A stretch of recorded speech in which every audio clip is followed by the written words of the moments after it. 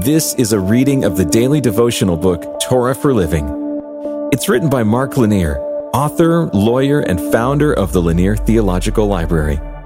We're sharing scripture and insights from the first 5 books of the Old Testament. And today we're reading in Deuteronomy chapter 7, verses 12 and 13. And because you listen to these rules and keep and do them, the Lord your God will keep with you the covenant and the steadfast love that he swore to your fathers. He will love you, bless you, and multiply you. Always remember your dependence on God, even when you prosper in this world. Success is such a strange thing. It can go to our heads. It can also lead to independence and self-sufficiency. When we're in need, when we desperately need help to cover bills, to rescue a loved one, to handle a crisis at work or school, to resolve a betrayal, to deal with a health crisis, to mend a broken relationship, or to heal some other difficulty or trauma, we turn to God. We need God. The problems scare us and exceed our abilities to handle our problems alone. Faith is such a strong refuge in those times. God becomes dear to us. We are more careful in walking in God's will and less quick to offend him.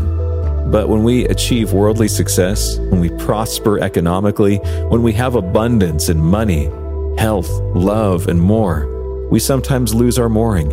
We begin to think, at least subconsciously, that we really need no one. We think we have life under control. We think we can make it on our own. We might not say it out loud. Heavens, we might not even say it to ourselves, but we live it. Our prayer lives become more hollow. Our pursuit of a holy life becomes less intense. Our priorities suddenly shift.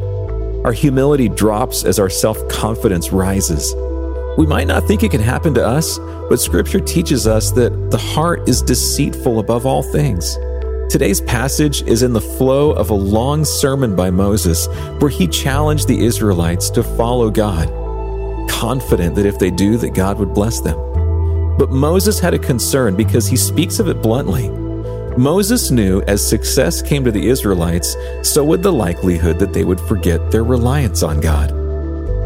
They might forget that it was God who gave them victory.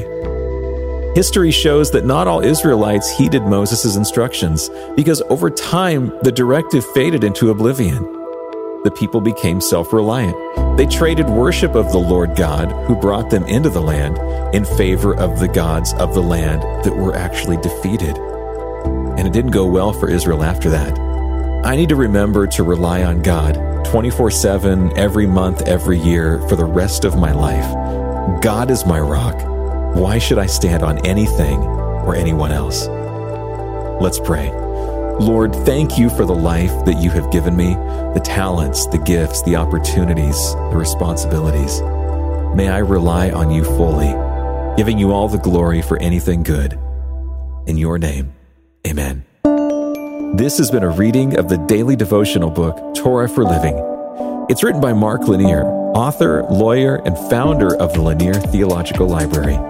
You can find out more about the book in the show notes. And you can hear even more podcasts, watch videos, and read blogs and devotions that we hope will strengthen your faith. Right now at hopeondemand.com.